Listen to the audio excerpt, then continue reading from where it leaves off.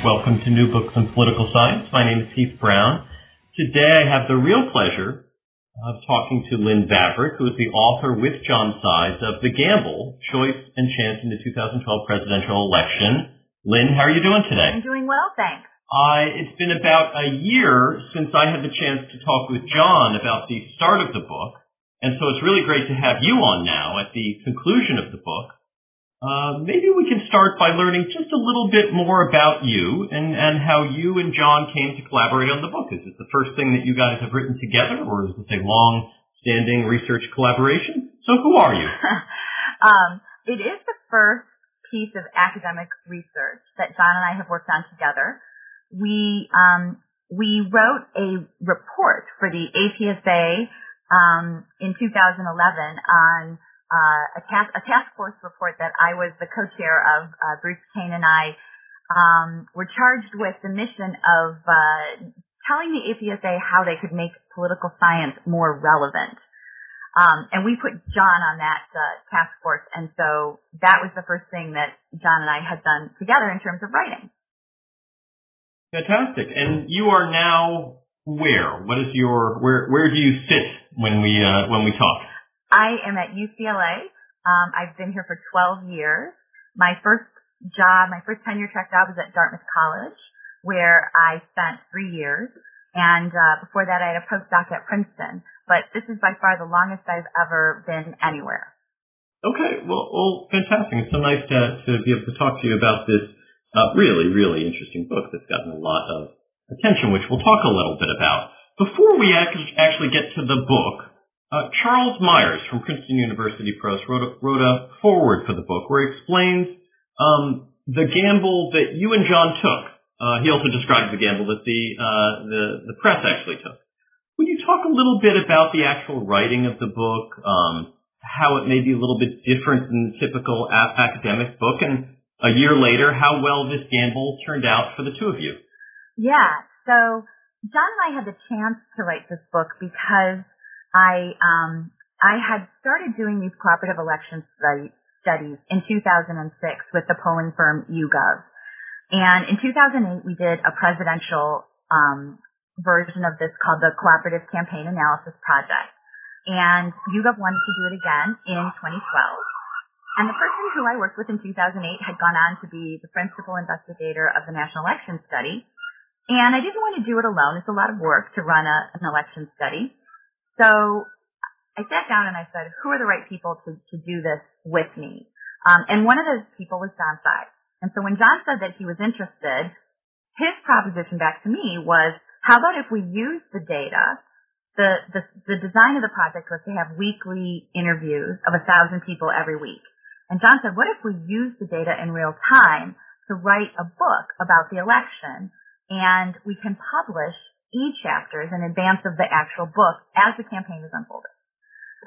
And Sasha Eisenberg was doing this with his book, The Victory Lab, and we thought it was a great model.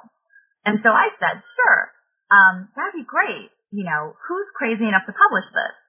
And we went around and pitched it to, a couple of trade presses and a couple of academic presses. And everybody said no. No one's taking a chance on a couple of authors who have never written a popular book before. So the trade presses were not gonna back us. And most of the academic presses weren't nimble enough to get the book out in real time. But Chuck Myers at Princeton University Press saw it as an opportunity for the press to really innovate and to move into the digital space, which he really thinks is the future of publishing, even in the academy. And he took it to his board and said, we got to do this. We have to find out a way to get these chapters reviewed in real time, to turn it around really quickly, and then at the end, how to take all that digital material and assemble it into a real book and get it out within a year of the election. So the press really did they really changed the way that they publish books for this book, and they kept us on schedule. I think without them, we might have missed our deadline.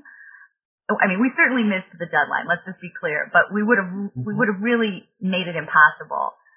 But they were very good about reminding us that if we don't have it on Friday, it's not coming out, before August. And so, it was hard, but at the end of the day, I think it worked. And would you ever agree to do this again? Is this something that you would recommend for other people to do? Is this the new model, or is this something that is possible but not probable? Did this alter your life in some way that you're not willing to alter again? So there are two dimensions of this question, I think. The first is nobody does science in real time. So science takes time. So the idea that you're going to really engage in new science quickly is just kind of a non-starter.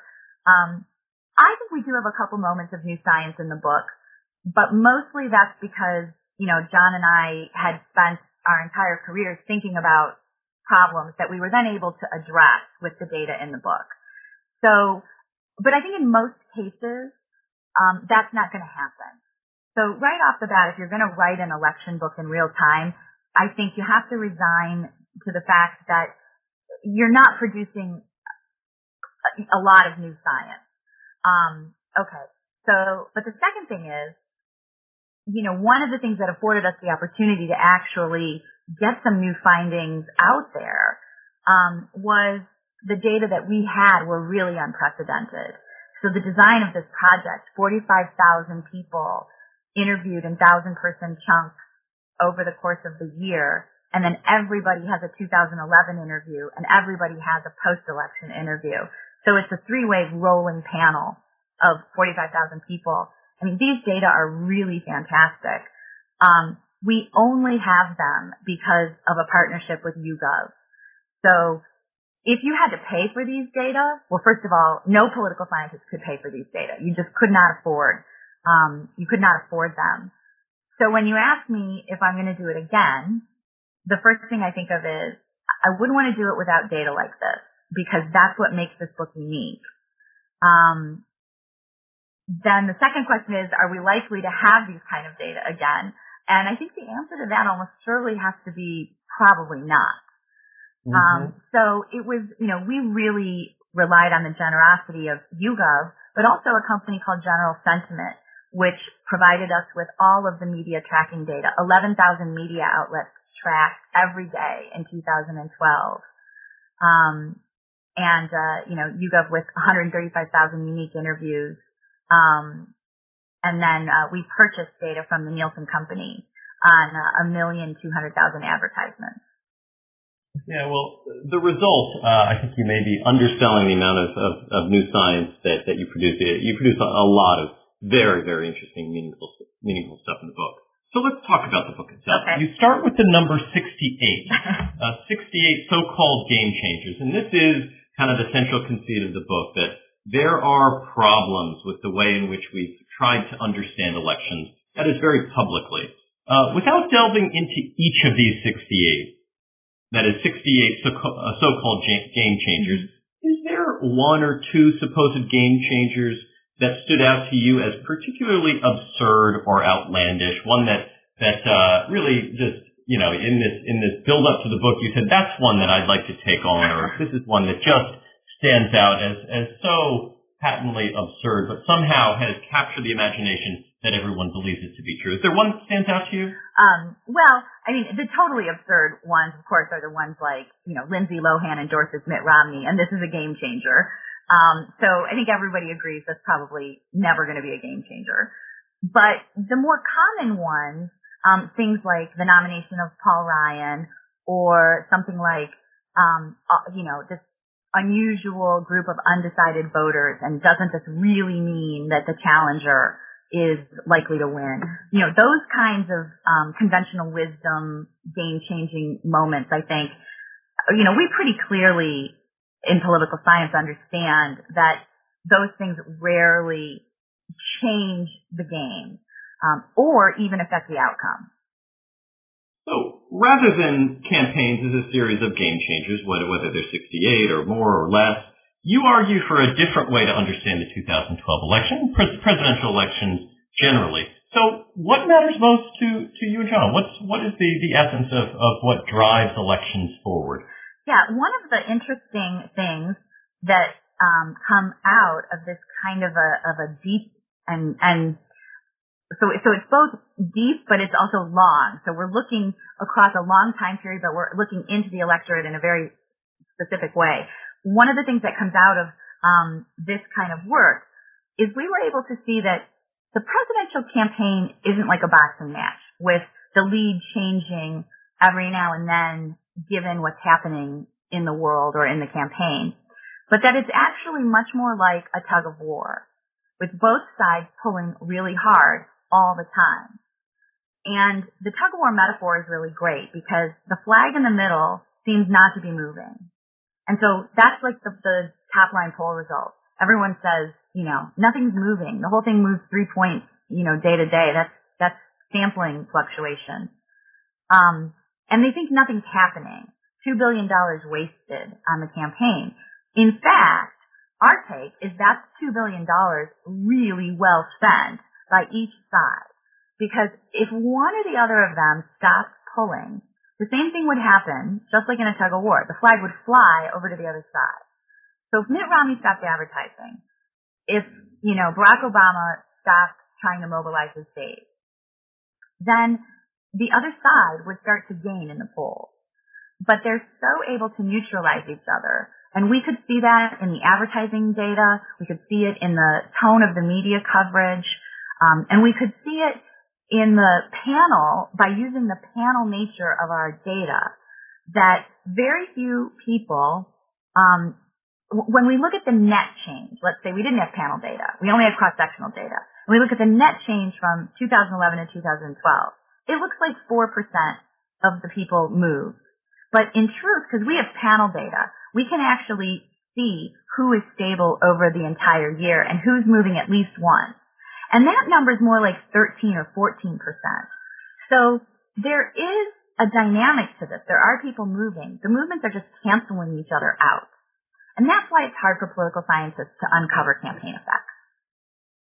So one of some of the attention that's come to the work that you guys have been doing, and others, some of the others that you have mentioned that people know well, is sort of the relationship between this kind of election coverage and the other kinds of election coverage. And I'm sure that you mentioned the book, you've worked closely with journalists and pundits in writing the book, and I'm sure that many of them are your friends.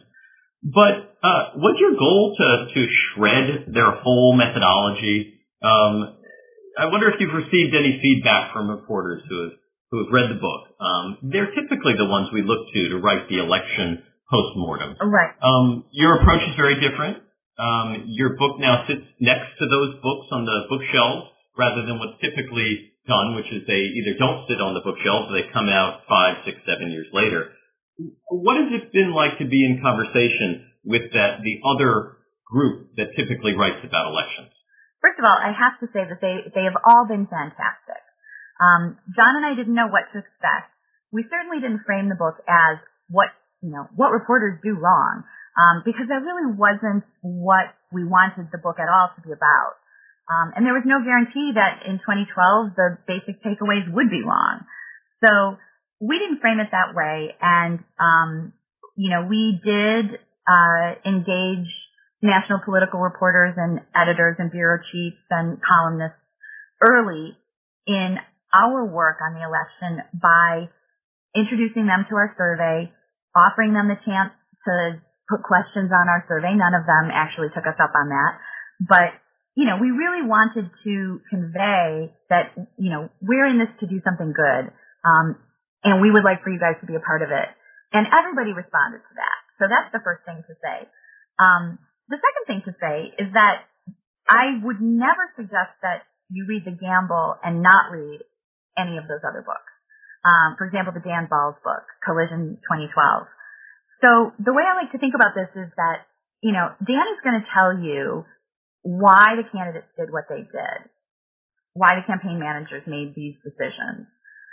And that's really interesting. It's really interesting to political scientists, I think. What we're going to tell you is whether what they did actually matters. And so taken together, those books actually paint a pretty complete picture of the campaign environment. We can't tell you what Dan is able to tell you. And he can't tell you what we're able to tell you. So if you're interested in the whole story, you actually need to read both. Yeah, I think that's really interesting. One of the things that I wondered in reading this, you're focused squarely on the presidential election. How much of what you conclude or how much of your approach can be taken to understanding other elections? You sort of your argument is that there are these fundamentals that a candidates face that don't change a lot, and then there's this push and pull. How much of this can we take to understanding elections at the state level or local level or congressional elections? How much overlap is there? Well, I think it gets a little bit, it's different, I think, is the answer. In the presidential election, the state of the national economy looms so large in painting the context in which these candidates will run.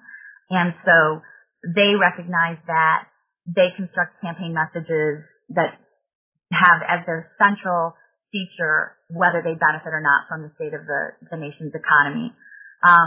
In 2012, they both decided that they did, which is an interesting case. But when and in presidential elections, they have unlimited amounts of money now. Another thing that's different relative to previous presidential elections. So when you start going down the ballot to governor's races, Senate races, House races, the first thing is you're rarely in a situation where both candidates are equally well funded. You're rarely in a situation where both candidates are of equally high quality. So those differences are going to start to manifest themselves in terms of vote share pretty quickly. And the state of the nation's economy is a little less important as a structuring feature in these down ballot races. And people always want to say, well, how about the state economy? That's even less of a feature. How about my local city economy? How about how business conditions are doing in, my town? All of that stuff gets farther and farther afield, which does raise this interesting question about what is it about the state of the nation's economy that structures these presidential elections. But that's a conversation for a different podcast. So I think you can think of the parallel like this. You have to find what that fundamental structuring condition is in an election, in a down ballot race. And it might just be a retrospection on the performance of the incumbent, or it might be whether it's an open seat, for example. Once you identify that, then I think assessing the quality of the candidates and their funding level, then that stuff I think does parallel the kinds of things we talk about in the book. But it's not a direct comparison. Yeah, I can add my name to the long list of people who have read this book at this point and enjoyed this book and can recommend it.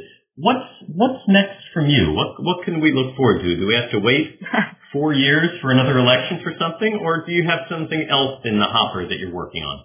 Well, I'm finishing up a lot of papers that didn't get finished in 2012. That would be the first thing. As one of my colleagues says, I'm going to move the inventory that's been sort of in backlog.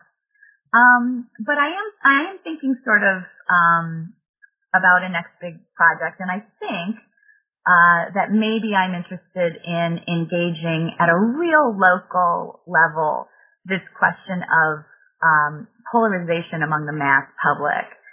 And, what's really happening in communities around the country? Are Democrats and Republicans sitting on PTAs together, and is that stopping them from getting stuff done, solving problems in local communities? And I don't know how I'm going to do that, and I don't know where the money's going to come from to do it, but it is a question that interests me.